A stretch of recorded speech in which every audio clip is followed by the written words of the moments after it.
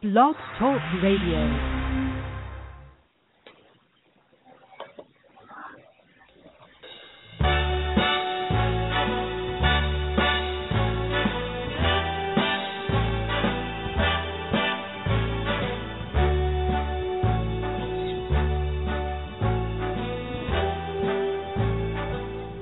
Start spreading the news. I'm leaving today. I want to be a part of it. New York, New York. These vagabond shoes. Good morning and welcome to Inside the Huddle Bowl edition. The Hoosiers are headed to New York City to play in the Pinstripe Bowl at Yankee Stadium, hence the Frank Sinatra. T.J., how are you this morning? Hopefully the weather is nice in Indianapolis. It is gorgeous down here in Florida. Well, it's not swimming weather as you likely have in Florida, but it's for December. It's certainly not going to be something you complain about. It's mid-50s, the sun's out, so cannot complain at all, and that was very appropriate music for the occasion. It was love some Frank Sinatra, and it's really good to be able to have this show talking about an IU season that continues with the bowl game. Yeah, we're going to talk bowl game, some recruiting. We've had a lot of recruiting news over the past week. We decided to just make it a whole big show on Friday. TJ, 50 degrees is swimming weather for some people in the Polar Bear Club, or if you have an indoor pool. But I don't think Hoosier Huddle has the funds for an indoor pool yet. No. So maybe yet. Next year. Maybe next year. We will also go over some playoff picks. The Big Ten championship game, TJ, I was there. The atmosphere was unbelievable. Iowa fans, I think it's almost a 70-30 split. The Michigan State fans, they were there. They're loud. They're into it. It's nothing against them, but it was Iowa's biggest in their history, and those fans showed up in droves. They were loud, and it was awesome and rocking in Lucas Oil Stadium. Yeah, it looked great on TV. I know that you just think about it from a city of Indianapolis standpoint, which is not what this podcast is about, but from a city of Indianapolis standpoint, which is where we live, it's really great to continue to have such good fan support for the Big Ten title game. I know that the SEC title game usually has very good fan support, and it's been in the same location for a long time. The ACC title game usually does not. It had very good support this year, but it usually doesn't. So you kind of have a mixed bag of these title games where sometimes it doesn't come off so well. The American Conference title game, they hold theirs at the highest ranked team. They hold that at their location, which I think is a good reward for that team. And I watched that game with Houston and Temple earlier in that day on Saturday, and that was a great atmosphere just from a home standpoint for Houston. So it's all really a mixed bag, but I think the Big Ten year in and year out has I don't know if it's the best. Either them and the SEC has kind of that best atmosphere from a neutral stadium point of view, and having a team like Iowa that hasn't been there play-in game. I mean, the committee can say whatever they want. That's what it was. It was a play-in game for the college football playoff. Yeah, it was a quarterfinal game. Right. Yeah. So huge stakes, and it came across really well on TV. The game itself, I thought it was certainly very physical. I thought that both teams were a little conservative for the first half, which is understandable. You definitely don't want to do something that's going to end up costing you. So I thought that both schools' offensive coordinators were maybe a little bit conservative, but the second half it was very exciting. Certainly not a shootout like you might have in some games, but it was what we expected. It was physical. It was very close. I thought it was two evenly matched teams that ended up being separated by really an inch, as L.J. Scott was able to get in just with, a second effort, reaching the ball across the goal line on a 22-play drive for Michigan State. That's about as impressive as you're going to find. And it was clear that Connor Cook was not 100%. So I'm going to be interested to see, and we'll talk about this game at a later date or later on today, but I'll be interested to see whether or not Connor Cook can get back to being himself before they take on Alabama. They're certainly going to need him in that one, but ultimately it was just a really, really great game for the Big Ten, and overall a good event for the city of Indianapolis. I hope that it continues to be in Indianapolis, long term, because I think it's a really good event that the city puts on really well, and that's the kind of thing that Indianapolis does really well. So yeah, that's great. what I wanted to touch on, TJ, is that Indianapolis does such an awesome job at these big events. I was at the Super Bowl when it was there. The Final Four last year, they do all these big events really, really great. And, the weather was good this year. It wasn't raining like last year, and that helps it out. But we're going to bring in Matt Weaver from Peegs.com, talk a little recruiting. Matt, welcome to the show. Sorry I gave you the wrong phone number again. Hopefully you didn't call a stranger's house looking for the podcast again. How are you? I'm okay. How are you guys doing? Good. We're doing excellent. Hopefully the weather's nice enough in Indy you could break out your new golf clubs this week. Yeah, it's actually pretty nice today. Not too bad. Good. Matt, Indiana has had two JUCO recruits commit this weekend. Let's talk a little bit about those. First, how about Richard, is it Legau? Can you tell us a little bit about the quarterback from Texas? Yeah, he's a big guy. I mean, if you physically, he's almost exactly the same as Nate, about the same height, 6'6", around 240, which is about what Nate is. Can really throw the ball like Nate can. His arm strength might actually be just a tad better than Nate's. He's not gonna be a huge threat like Nate is running the ball, but can run it well enough, kind of like Nate, where you can still use him occasionally in the read option and let him keep it, and he can pick up some positive yards for you. But his strength is standing in the pocket and scanning the field and throwing the ball, because he's a big, strong pocket passer, and obviously in Indiana's offense, that's proven to be pretty effective. Right, and Indiana going forward needed a quarterback. Is he the guy who's going to start right away, or is he going to have to beat out Xander Diamont and Austin King and Patrick Ramsey in order to get that spot?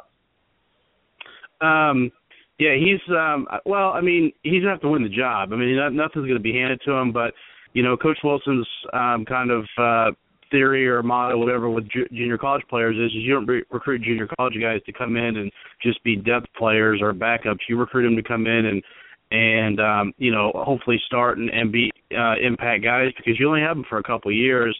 And if it takes you a year or so just to get them in the mix, then you kind of wasted a scholarship. So, he's not going to be handed to him. And if Xander Diamont or Ramsey or Austin King or whoever is just outstanding and wins the job, then they'll play. But I think I think it's a safe bet to say that he's the odds-on favorite to win the job, and coming here for spring is really going to help him get up to speed with the offense and the other guys.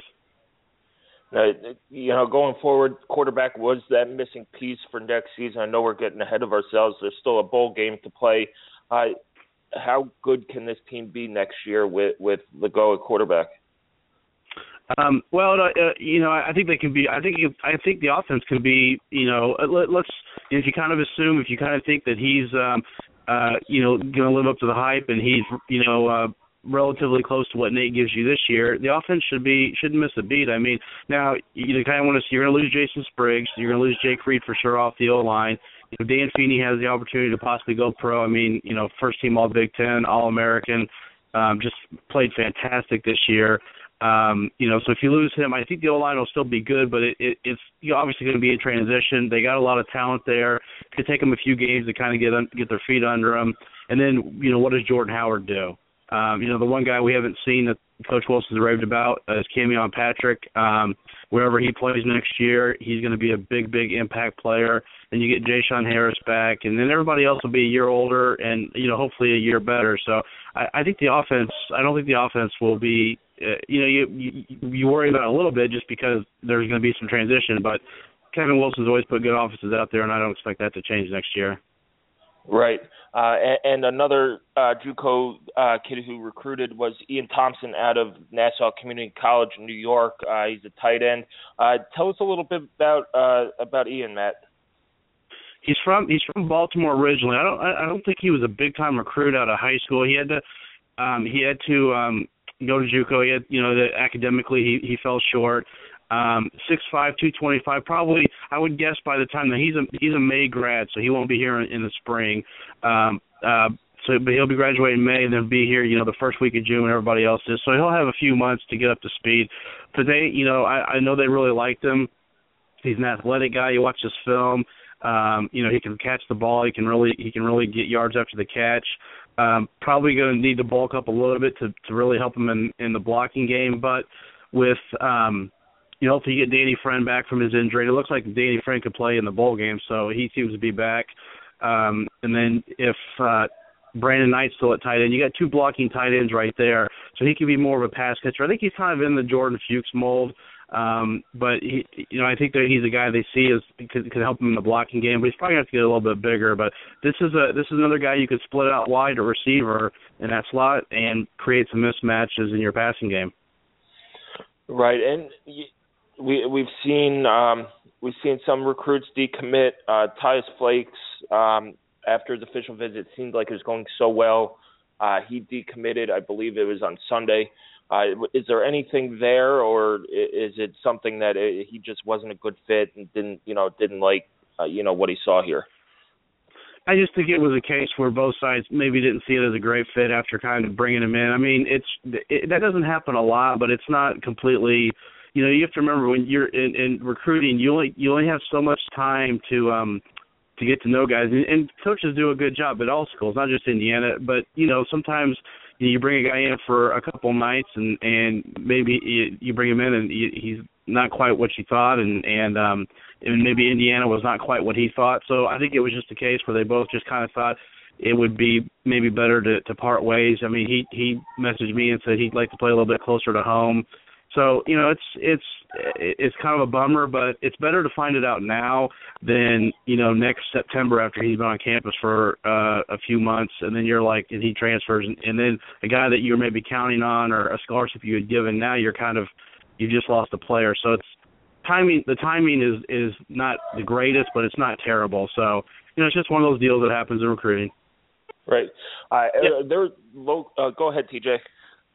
Yeah, I just with the decommitment of Tyus Flakes, they still have a Cole Guest as a guy from Ohio that he's projected in a couple different spots, maybe running back, maybe kind of a slot type guy. But what do you think they do now at running back? Because I know every school likes to bring in at least one guy at that position every year, maybe two guys. So how do you see that shaking out as we move forward with the 2016 class? Well, I think they'll definitely bring in another guy because obviously they were going to bring in two with Flakes and Guest, and now you're down one. And even if Howard's back, they were going to bring in two. If for some reason Jordan Howard decides not to come back, you've got to definitely bring in two, in my opinion. And it wouldn't shock me to see a third guy. But they're bringing in a guy this weekend, Tyler Natee, from out of Euless, Texas. He will probably play some running back, but he's kind of a unique guy. He's a guy that Coach Wilson kind of used when he was in Oklahoma, and they kind of used an H-back, fullback type of guy. He's 6 foot, 255 pounds, and played quarterback for one of the best teams in the state of Texas. And he's not a burner. I mean, he's about probably high 4.6, right around 4.7, so he's not going to break a bunch of long runs. But he's got really good balance, hard to tackle, and he's a guy that you could use in a couple different roles. They did a story on him. He said they told him some running back, some fullback, some H-back, even like an offset tight end. It's just, I think it's a guy that they're in this, since they've been in Indiana, they haven't really had a guy like this, and they're kind of creating a role for him like Coach Wilson had at Oklahoma. And then there's probably some other guys that could pop up. Trey Regis from Louisiana is a guy they've talked to. Trey Nation from who's from Alabama. I think it's Leedsville, Alabama, is another guy that I've heard him kind of mentioned with. But I think right now it's Nate, and then we'll see in January. If he he could commit this weekend. If he doesn't, or if it looks like they may not get him, maybe they start looking elsewhere. Right, Matt. There are some in-state recruits who are on the fence about IU, and some guys who might flip. Are there any in-state guys that you think IU ends up landing now that they have their 6th win and that bowl game? Yeah, I mean, I think they lead for Coy Cronk. He's going to Iowa State this week, and he was going to go to Illinois, and I've been hearing all along Indiana and Illinois were the top 2, so I'm thinking maybe Illinois might be out now because I think he wants to get it over with soon. I mean, he's talked about maybe taking visits in January, but I think he's kind of getting to the point where he kind of like to end the process. Now, Iowa State's interesting because he wasn't – I don't know how much interest he had in them before, but the coach there obviously now is Matt Campbell from Toledo. They offered him at Toledo. He had a relationship, and they're one of the Illinois coaches that he had a relationship with is now on the staff at Iowa State. But I have to think they're really playing catch-up. I mean, he's been to Indiana a bunch. It's much closer to home, which I've heard is a factor with him. Not that Iowa State's terribly far, but it's obviously, Indiana's much closer. And then he's got the relationship with IU. I think they lead for him. Colin Miller's coming this weekend. He'd be a huge get. He's a pass rush, DN, bandit linebacker type, Hamilton Southeastern. He'll be in this weekend. I think they lead for him. Wouldn't shock me if he committed this weekend, but you never know. And then Keontae Enos, the Michigan commit, is coming this weekend. Hard to say where they sit with him. There's a story on him recently where he said Michigan's not really contacting him that much, like maybe once a month. That's usually schools start doing that when it's kind of like when you're dating a girl and you stop talking to her because you don't want to date her anymore. It's kind of what Michigan's doing to Keontae Enos. So, he could be back on the market. He'd be a good pickup. Javon Swan's coming in this weekend. Stanford Northwestern have really done a good job with him, so hopefully Indiana can catch up and maybe pull ahead after this weekend. So those right there are the main guys. Been some whispers about Chris Evans possibly in Indiana being involved, but right now until he visits, I don't consider that a serious option. Right, and Matt, we're gonna get to the bowl game here. Are you excited to go to New York? It's the first bowl game since 2007. What does it mean for the program to play in it and to play a team like Duke, who I believe it's a good matchup game? It's actually one of the better games on the schedule that day. So what does it mean to IU to get a team like Duke, and what would it mean to get a win? Well, first, of course, I'm excited to go to New York. I got a free place to stay and a free tour guide, so it's already starting off good for me. Yeah, hopefully you don't get mugged and your tour guide's a good one. So, it's big for IU. I mean, I think it's a great locale. I think the Pinstripe Bowl is a bowl game. I think it's maybe 5 or 6 years old, if I'm not mistaken. And it's grown every year. And I think a lot of people probably were skeptical about a bowl game in that part of the country in December, but it's been a fantastic game, and I think it's great for Indiana. It's New York City. It's the greatest city in the world, and it's huge. Yankee Stadium doesn't get any bigger than that, and Duke is a quality opponent. David Cutcliffe, who I think he's been a great coach for a long time. I mean, he did a good job at Ole Miss, obviously at Tennessee as the O coordinator with Peyton Manning. And he's completely Duke and Indiana are kind of similar programs. They've for so long have not been very good, and he's really done a fantastic job at Duke. And I think it's going to be a good game. Two pretty good offenses. Obviously Duke's defense statistically is a little bit better. Actually probably quite a bit better. But I don't know if they faced an offense other than Clemson like Indiana that's as explosive as this. Maybe Carolina. So it should be a good game. I think it's going to be a good game. Probably pretty high scoring depending on the weather. But it's great for Indiana. It's just I said any bowl game would be great, and they've got a good one in my opinion. Yeah. Well, Matt, thanks for joining us. Do remember to bring a coat and probably a hat and gloves. It is an open-air press box at Yankee Stadium, so maybe we'll catch an errant throw or kick because there won't be any foul balls. Maybe we'll take some batting practice as well. But thanks for joining us. Hopefully you get some golf in. I'll send you a picture from the golf course tomorrow. Okay. Thanks, guys. Take care. Thank you, Matt. Thanks, Matt. That was Matt Weaver from Peak.com. Always great stuff from him on recruiting. In-state, you follow him on Twitter. It's at MB_Weaver, I believe. And all of a sudden the season ends, and he's popping up on Twitter all the time. So give him a follow. He's all over the recruiting scene for IU. Anytime you go to New York and you get a free place to stay and a free tour guide, I'd be a little leery. But we'll take care of Matt in New York. And TJ, let's talk a little bit about the bowl. We're going to have Lyndon Ostrander come on here in about 15 minutes to talk recruiting down in Florida. IU did get a 2017 commit from the Pinellas County area in Tyler Knight. I was tweeting him last night about hockey. So, a little fun banter back and forth. But, TJ, this matchup with Duke, you wrote a little bit about it in your Get to Know Duke piece. We'll have more coverage starting soon. I wish the ACC network had the Duke games like the Big Ten network has all the other games so I could watch them. But how good of a matchup is this? I believe this is one of the better bowl games matchup-wise on the 26th. Yeah, I think just overall I agree with what you and Matt are saying. Any bowl game would be good, but, it would have been a little bit of a letdown to, play in a kind of a lesser bowl game or a lesser destination against, I think the big thing is against an opponent. I would not have been thrilled if IU would have been placed against, a MAC school. Not that it wouldn't have been an entertaining game, but just attention-wise, you're not going to get near as much attention if you're taking on, a Northern Illinois or a Toledo. While it would have been a fun game and I still would have been thrilled IU was in a bowl game, I think it's good to play a major conference opponent. As far as Duke goes, they're 7-5 on the season. They went 4-4 in the ACC.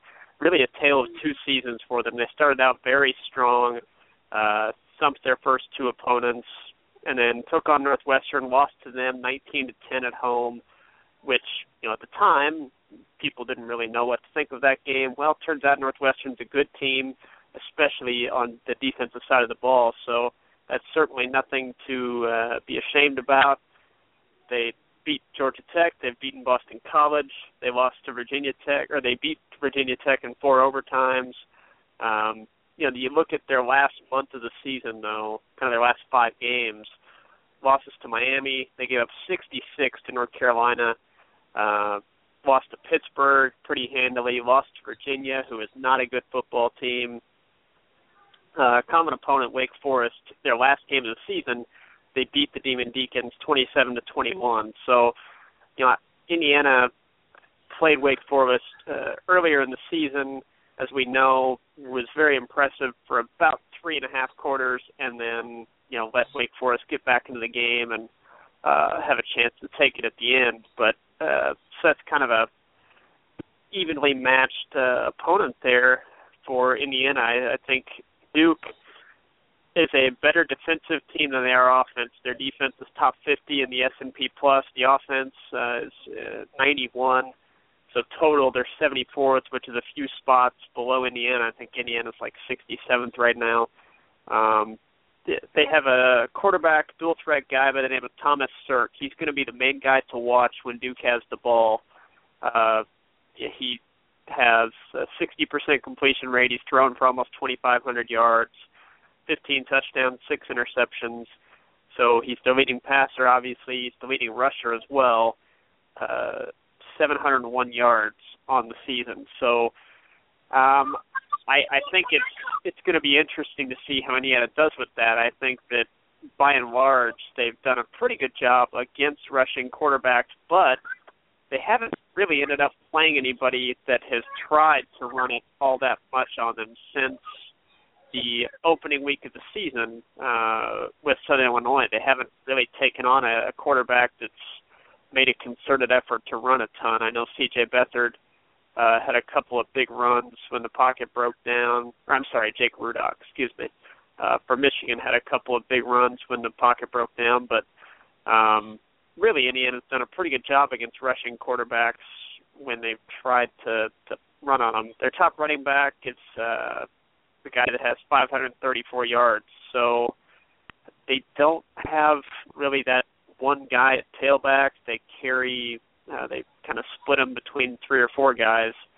Wide receiver-wise, again, very balanced. 4 pass catchers that have more than 50 targets. So you're looking at a group that Max McCaffrey is the main guy with 48 catches, 601 yards. They have a guy named Anthony Nash that is 6'5", so he could be somebody that is a problem in the red zone for Indiana because he has the size that might be a concern. I think Tyler Green might end up taking on him whenever Nash is in the game. Offensive line was the 4th best adjusted sack rate in the nation, so they don't give up very many sacks. That could also somewhat be attributed to the mobility of Thomas Sirk, but either way, it's tough to get pressure or sacks on Thomas Sirk, and that's an area that Indiana has struggled with somewhat. And their defense, they've got a safety that was the first-team All-ACC safety. I believe he was the unanimous selection to that. Jeremy Cash is his name. Second on the team in tackles, first on the team in tackles for loss. He had 18 of them, which is very impressive for a safety, and it shows you that they use him in a lot of different ways, use him to get pressure or on run blitzes as well. Their top linebacker was Dwayne Norman. He's third-team All-ACC. They had, I think they had 5 guys on the All-ACC teams, offense and defense combined, a couple on the O-line, and the defenders. So, you know, they have a big-time safety who's now a 2-time All-American as well. I think, isn't it Jeremy Cash? Oh, Cash is that guy. Okay, I didn't know Cash was the 2-time All-American, but yeah, he was the unanimous pick on the first-team All-ACC team. So definitely their best defender. They had a 6-1 record at the start of the year, and then they lost 4 of their last 5 to go to a 7-5 finish. So if you're talking strictly momentum, Indiana's won 2 in a row, and Duke's lost 4 of 5.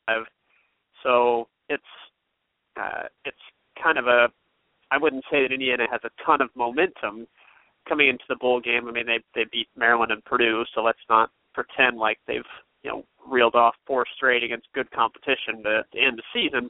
But you'd rather win 2 in a row as opposed to lose 4 of 5. So I think Indiana does have a little bit of momentum for whatever that matters with this long break. But yeah, it's an even matchup. It's a winnable game for Indiana. I believe that if you look at the experts, they're expecting like a 2 or 3 point game that has the winning team getting up into the low 30s. So it figures to be a pretty exciting matchup. As far as the stakes for it, I know that a lot of people will say, well, the result doesn't matter. Well, I kind of disagree with that. I think that it would do a lot for Indiana to beat another power conference team. I mean, I think it would. It gives you a winning record for the first time since 2007. Right. Brings you all the moment. This is the difference between a winning year and a losing year. You're 6-6. If you win this game, you're 7-6. You lose, you're 6-7. So it's something that 7-6 is not a awesome record, but it's the first win. It would be the first winning season since 2007. It'd be your first bowl win since 1991. So these are the things on your checklist on becoming a better program that you have to check off. You have to win a bowl game. You have to have a winning season. That's 2 right there. You have to go to a bowl game and get that 6th win. That's something they already checked off. They won 2 road games to end the year. I know it's not like you said, it's not it's great competition. But how many road games in the Big Ten have they won in the last 10 years? Not many. And they won 2 in a row with the backs against the wall where it lost, and they were probably eliminated from bowl contention. So, for people, you look at kind of where this would put them where this win would rank in terms of the season. I think it'd be their second best win of the season. I think the Western Kentucky win has proven to be the best. Western Kentucky went on to win Conference USA, and I think they have 10 wins. Is that correct? I think they have 11 wins. They finished the regular season with 10 wins. They won the Conference USA championship. Okay. And so they're going for 12 wins in the Miami Beach Bowl against, I believe, South Florida. Oh, it's the Willie Taggart Bowl. That's right. Yeah. So I think that would rank as the best win. And then I think this would fall in line as the second best team that they've knocked off if they could get the win. So it'd be a second ACC opponent that they would defeat. It would give them another win away from home, which would be impressive. And like you said, just in terms of the momentum and the narrative moving into the off season, instead of 6-7, you're looking at 7-6. You've got a winning record. Plus, you feel good about how you played in pretty much all of the games in which you lost.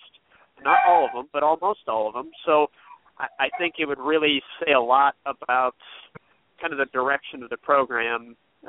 Plus, you're playing on national TV on a day that a lot of people are going to be home around family with, kind of ready to watch TV and not have to spend any more time talking to extended family or whatever. They've already done that for a day or two. So the 26th, you're not competing with a lot of other things. So. Yeah, you're already sick of extended family by that time. Yeah. You throw it on the TV. Yeah. It is an ABC game at 3:30. A lot of eyeballs on it. It should be a good game. That's the big thing. It's not going to be one of these bowl games that's knock on wood. Right. But it should be a good game. And speaking of national coverage, we're going to bring in Lyndon Ostrander from the Tampa Tribune, who's friend of the show, great contributor. We'll see what he thinks and recruits down there think about you. And it's just another game that could get eyeballs on the TV. Also, if you win, you get the George M. Steinbrenner Trophy. So it's another trophy to throw in the trophy case and parade around campus. So a rare bowl game trophy, too. Don't have a lot of those. Nope. So we're welcoming in Lyndon Ostrander from the Tampa Tribune. Lyndon, how are you? I'm enjoying the Florida weather as well. Yeah, me too. You can't beat 70 degrees in December. It's hard to find that in many states in the country. So. No. So, Lyndon, last time we talked, we just talked about some recruits. But Indiana got a commit from a 2017 lineman from he's from Largo, right? Tyler Knight? No, he's from Northside Christian. He went to Calvary Christian last year up in Clearwater, and he transferred to Northside Christian, where Mike Allstott is the head coach down in St. Pete. He's a pretty athletic guy. He was converted from a tight end to an offensive tackle. He really bulked up over the summer. He's got really good feet. I think that's why colleges really like him, and especially Indiana, because he can get out to the edge. And his hands have gotten a lot better. He was started out as a project, and he's really coming into his own. And he's starting to get some looks, so he's doing well. So it's been a long time, if not ever, that Indiana's gotten a commit from a person or a player who's a junior. How solid is his commitment to Indiana? He seems, I was tweeting him last night about hockey, but he seems to retweet all my stuff and be really into it. Or is this a case of if somebody, a better program comes along, his recruitment is obviously still open? Well, obviously he's a junior, so for most juniors, it's going to be open. But he did commit pretty early, and he comes from a school where you commit and you stay honest, you stay true to the team you're going to commit to. And he's always been talking about Indiana to me, and so is his uncle. They talk about it all the time. And he committed pretty early to you guys, so that's a really good sign. And if he's retweeting your stuff on Twitter, that's always a good sign. You always want to follow the visits and follow the Twitter action. Those are always the biggest indicator. And Indiana was his only real visit. But again, he's a junior, so you just have to wait and see. And if he gets a big offer, he'll have to consider that.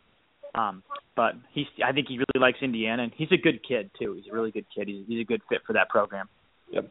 Lyndon, we saw Coach Wilson and Greg Fry down in I believe, down in Pinellas County for those championship games and the playoff games. I believe it was the week of Thanksgiving or the week after Thanksgiving. How big of a presence does IU have down here with these schools?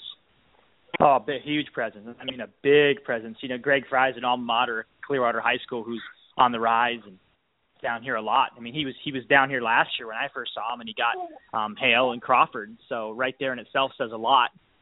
They show their face, and I think that's a big deal to kids is showing up physically, not just talking through Twitter or messaging. It's showing up and showing that you care. And I think Indiana does a great job of showing that they care and offering kids early. That's very key.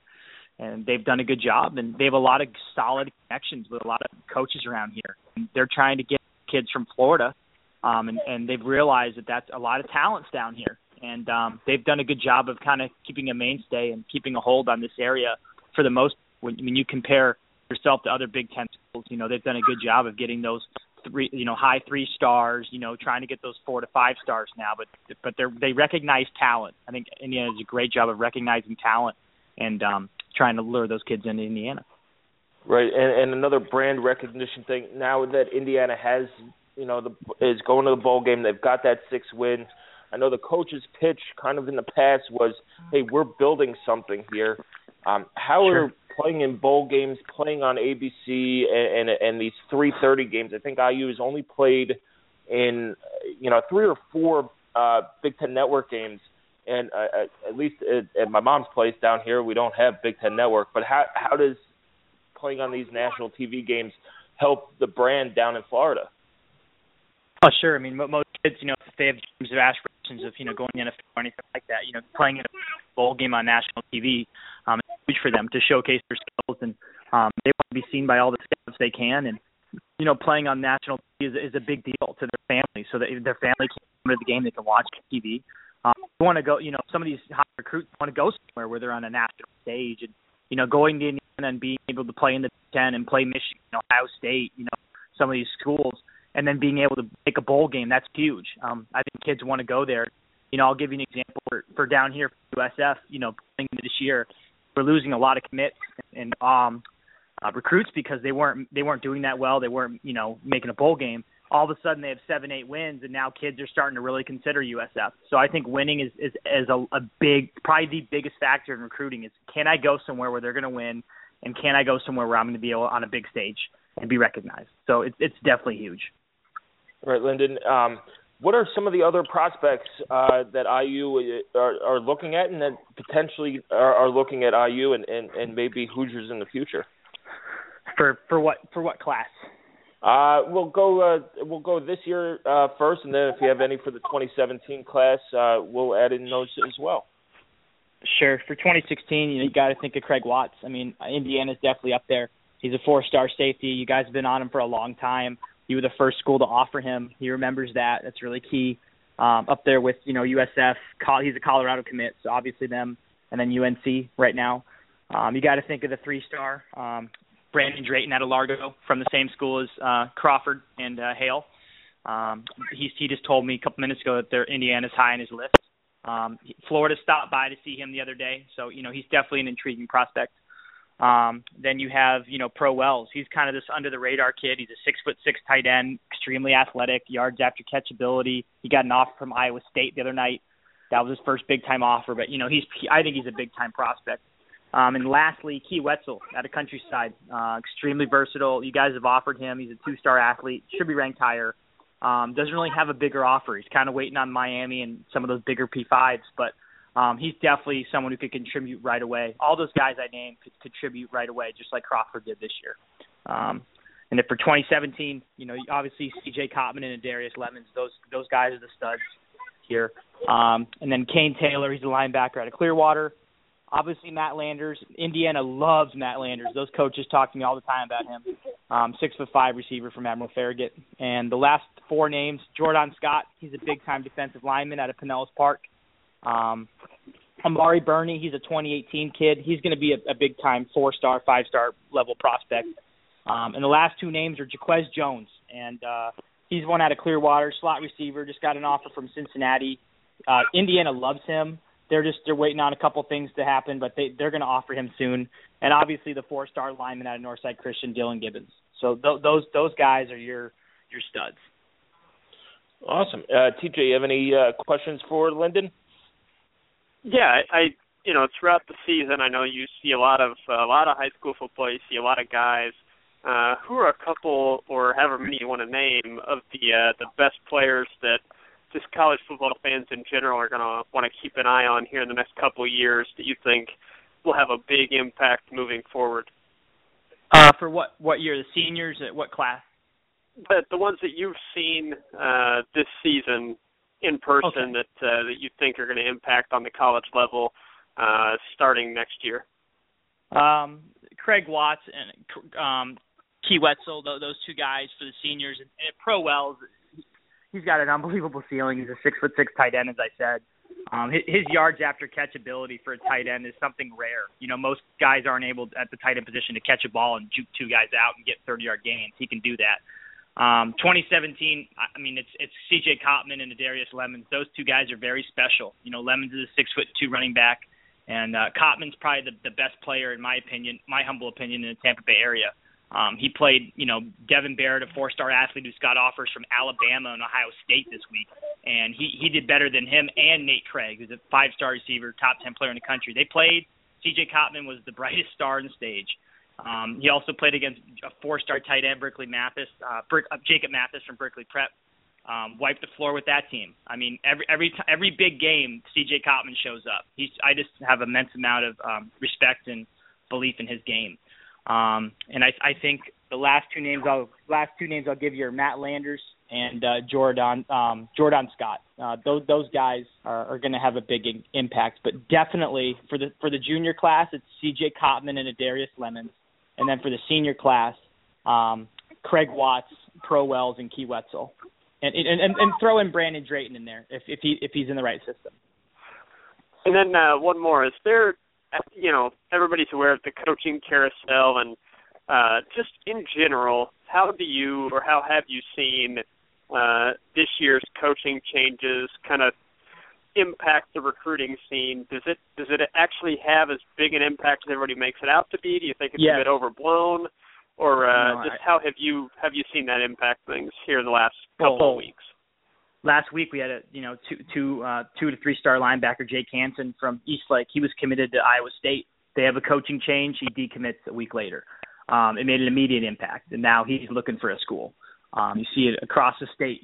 Kids that have offers that are pulled with a new coaching staff that comes in. It affects it immensely because that relationship, if a coach is fired or if he's gone, that relationship is gone. And all of a sudden they're stuck with some new guy they've never met.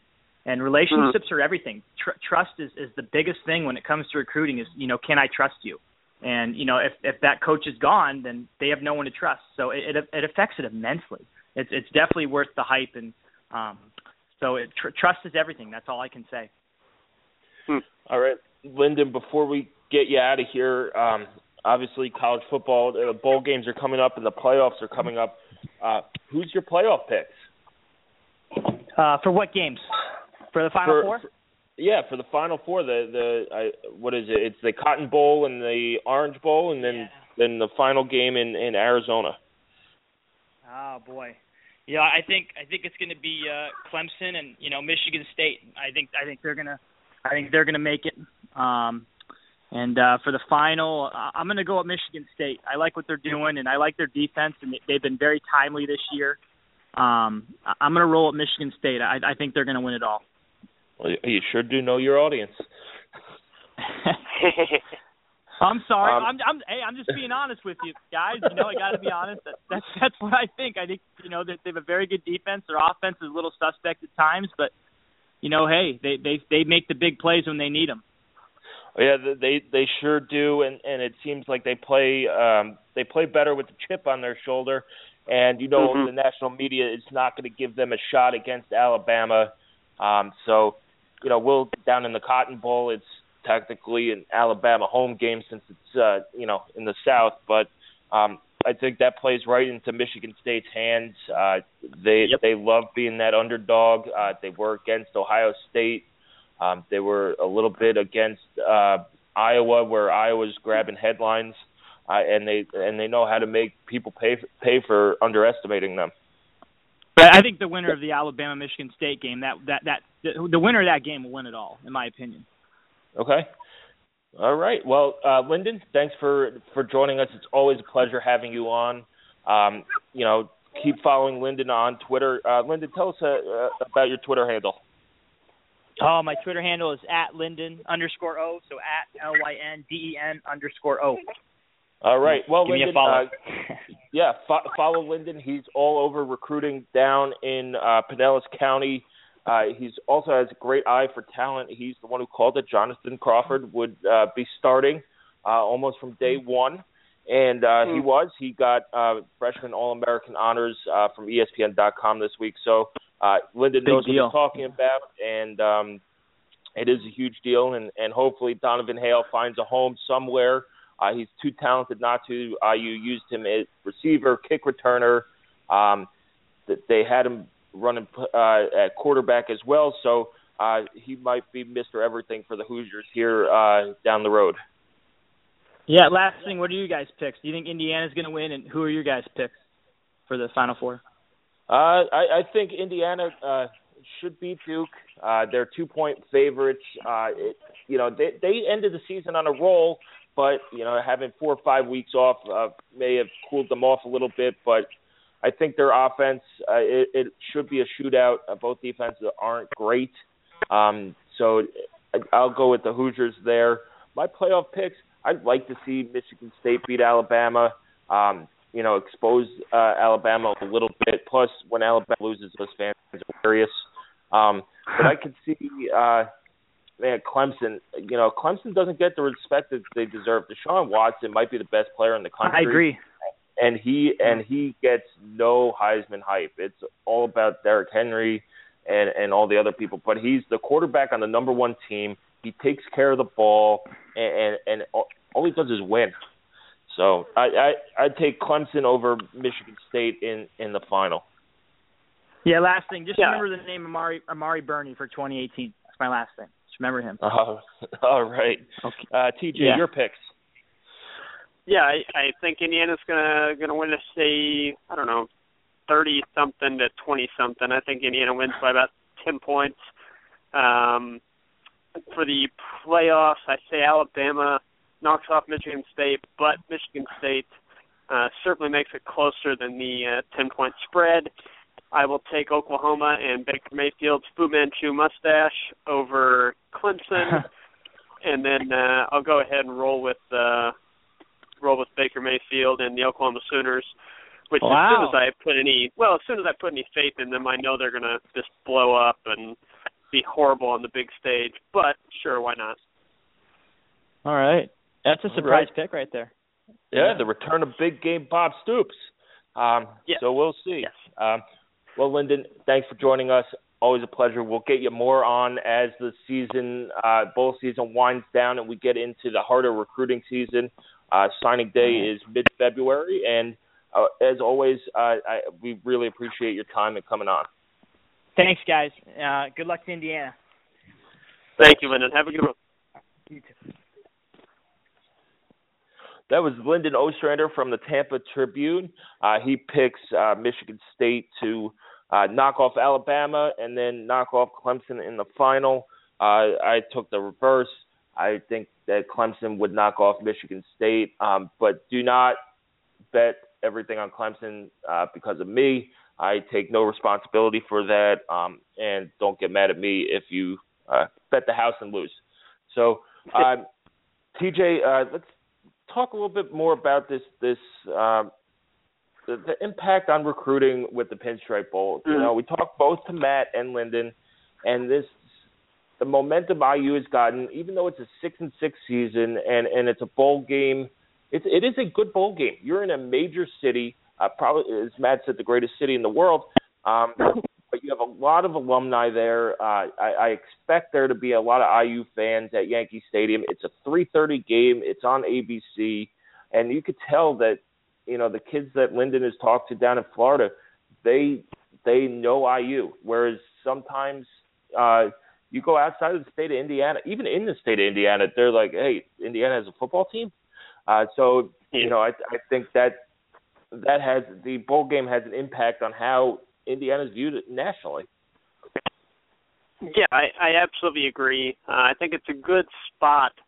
You're not jammed in with 4 or 5 other games and a couple of them that are on at the same time, where you're kind of relegated to ESPN2 and going up against a more attractive matchup. There's really not going to be a lot of other things on television at that time, so it's a good time slot. It's a good TV spot for them on ABC. Again, they've played a lot of games on ABC this year, and been competitive and entertaining in pretty much all of those spots. The alumni thing, I have no idea what kind of response they're going to get ticket-wise, but I think one of the cool things about the Pinstripe Bowl is there's not going to be a ton of available seats for that game, just because of the way that they lay things out. Obviously, it's in a baseball stadium, so the way things are laid out with the seating, it's not, I don't know what the capacity is for the football game, but it's not going to look real barren because there's not a ton of available seats. So you're not sitting inside of an 80,000-seat stadium where, the bowl crowd shows up and it looks, 3/4 empty. That's not going to be the case, which is going to look good on TV. I think from a perception standpoint, obviously you will have the opportunity to beat another power conference team, which I think is good. It gives the coaching staff something to point to and say, look, we had a winning record. Look, we beat 2 ACC teams in addition to these Big Ten teams, in addition to the Conference USA champion.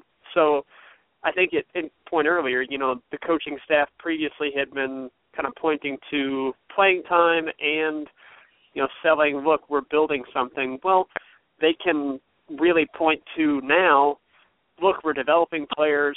Look, yes, you could still have playing time if you earn it. And look, we have built something. I mean, we've built a program that has gone to a bowl game and won it, or at least participated in it. So I think it gives the opportunity to sell some more provocative, or not provocative, but effective storylines on the recruiting trail. And just from a purely quality of your program standpoint, Indiana gets this extra time to practice. Kevin Wilson said that they are using these extra practices to evaluate what they need to go recruit. And I think that's a very important point because, number one, it's going to be good for the coaches to be able to evaluate what the roster is for.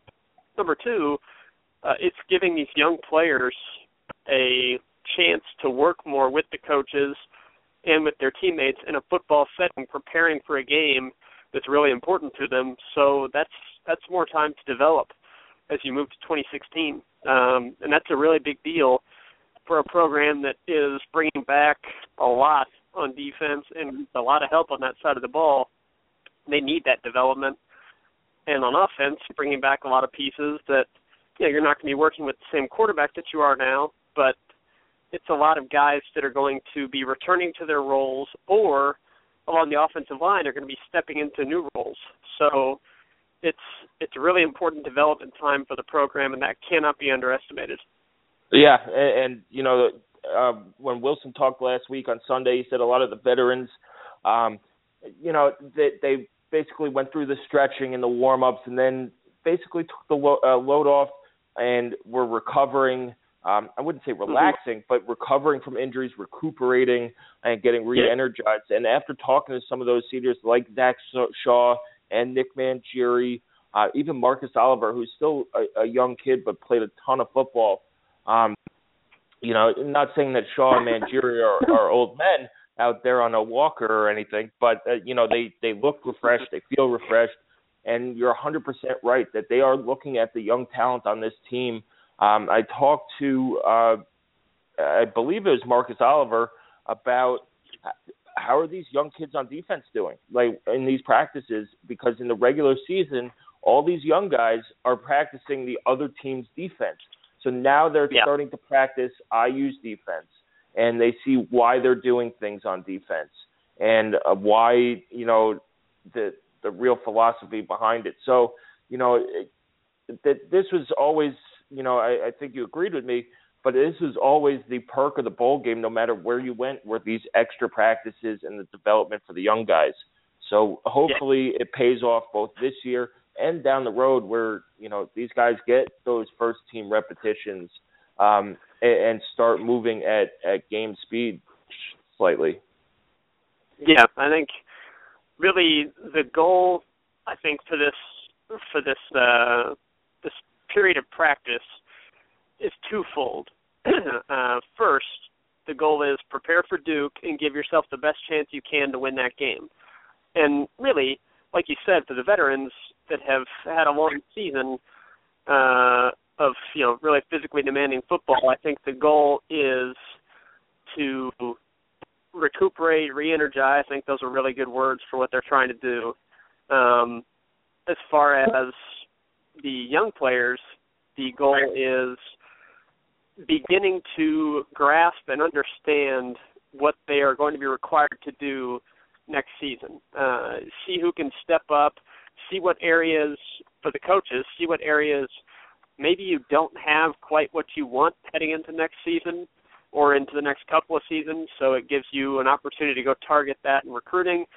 So I do agree that these extra practices are very, very important, not just to prepare for the game, but I think just as equally important to prepare for the next season. And it gives players, I know that just from a athletic standpoint, if you're able to go out for 2 or 3 weeks and practice something, knowing that, okay, this is what I'm going to be expected to do as opposed to just being told it, like you had the chance to actually do it, it's going to make you that much more confident throughout the off season that you have a good idea of what you're going to be doing in that next season. I mean, practice, I'm not going to say practice makes perfect. That's never been the case with Indiana's defense, but being familiar with something gives you more confidence with something. So if the Indiana players that are young and have not had the chance to really practice at, with the first team or doing anything more than scout team, if those young guys can take this experience throughout practice and take it forward into the off season with familiarity with the schemes and with, like you said, the philosophy of why they do things on defense, which, to be frank, sometimes I wonder that myself. If they can figure that out and have that familiarity with it, that's going to make a big difference heading into next season, just in spring ball and in fall camp. I mean, they should be ahead of where they were at this time last year just based on having these practices. So that's a big deal. Yeah, it's like having a second spring ball. And you're right, and evaluating talent where maybe somebody shows more potential than they showed before or, right. Kind of fallen off really helps you in recruiting. But we'll see. Hopefully they could get the win in the bowl game. We'll see. It sounded like, according to Matt, a couple of these guys might commit soon. So keep an eye out on our Twitter. I do want to point out that, TJ, Fred Glass is offering $10 tickets to IU students. Usually the face value on those are $55 or $50. So IU is eating about 90% of that money. And so if you're a student in the New York City area, in the tri-state area, or if you want to just drive to New York with some buddies, I know there's a GoFundMe campaign going around Facebook for, I think it's House 405, a bunch of IU fans who are seniors. $10 student tickets, it's not a too difficult of a drive. It is a long drive, and being in the winter, it might be a tougher drive, but go see New York City during the holidays. Go to the bowl game. It'll be worth it, and $10 tickets should help you get into the game and lighten the load on gas money and all that stuff. Yeah.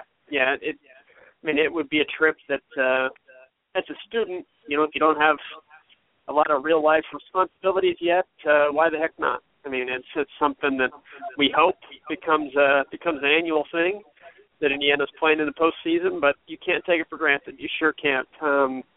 It's something and it's one of those things hasn't happened in a long time, so make it count. It's one of those road trips you tell your kids in college. I remember my dad, he went to Penn, and there was a couple nights during the weekend they'd drive up to Brooklyn in New York and go to Nathan's on Coney Island. So those are the stories that transcend generations. And if you want to do the road trip, that'd be awesome. But TJ, we are out of time. Enjoy the rest of your day. Enjoy the weekend and the warm weather in Indianapolis. So hopefully you can get out, maybe go to the park and get some things done.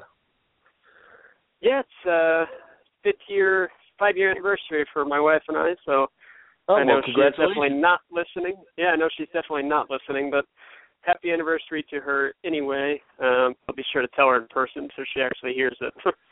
Yeah, maybe buy some flowers too. Yeah, well, I don't want to spoil her too much.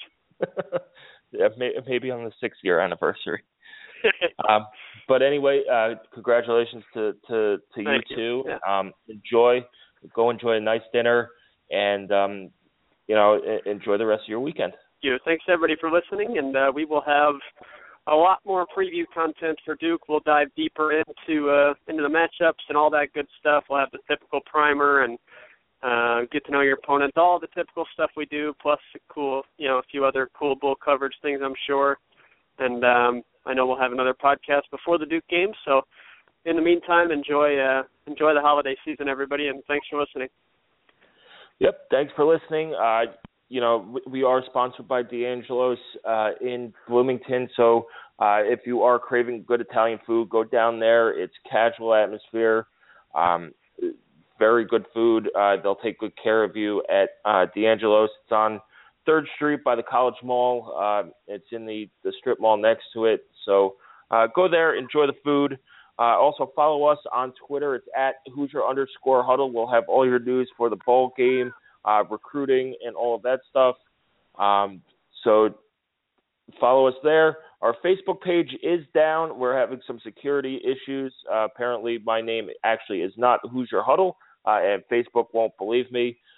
So do bear with us on that if you're looking for our Facebook page. Otherwise, keep going to HoosierHuddle.com. We appreciate your viewership and your comments. So keep commenting, keep tweeting at me, and have a great day.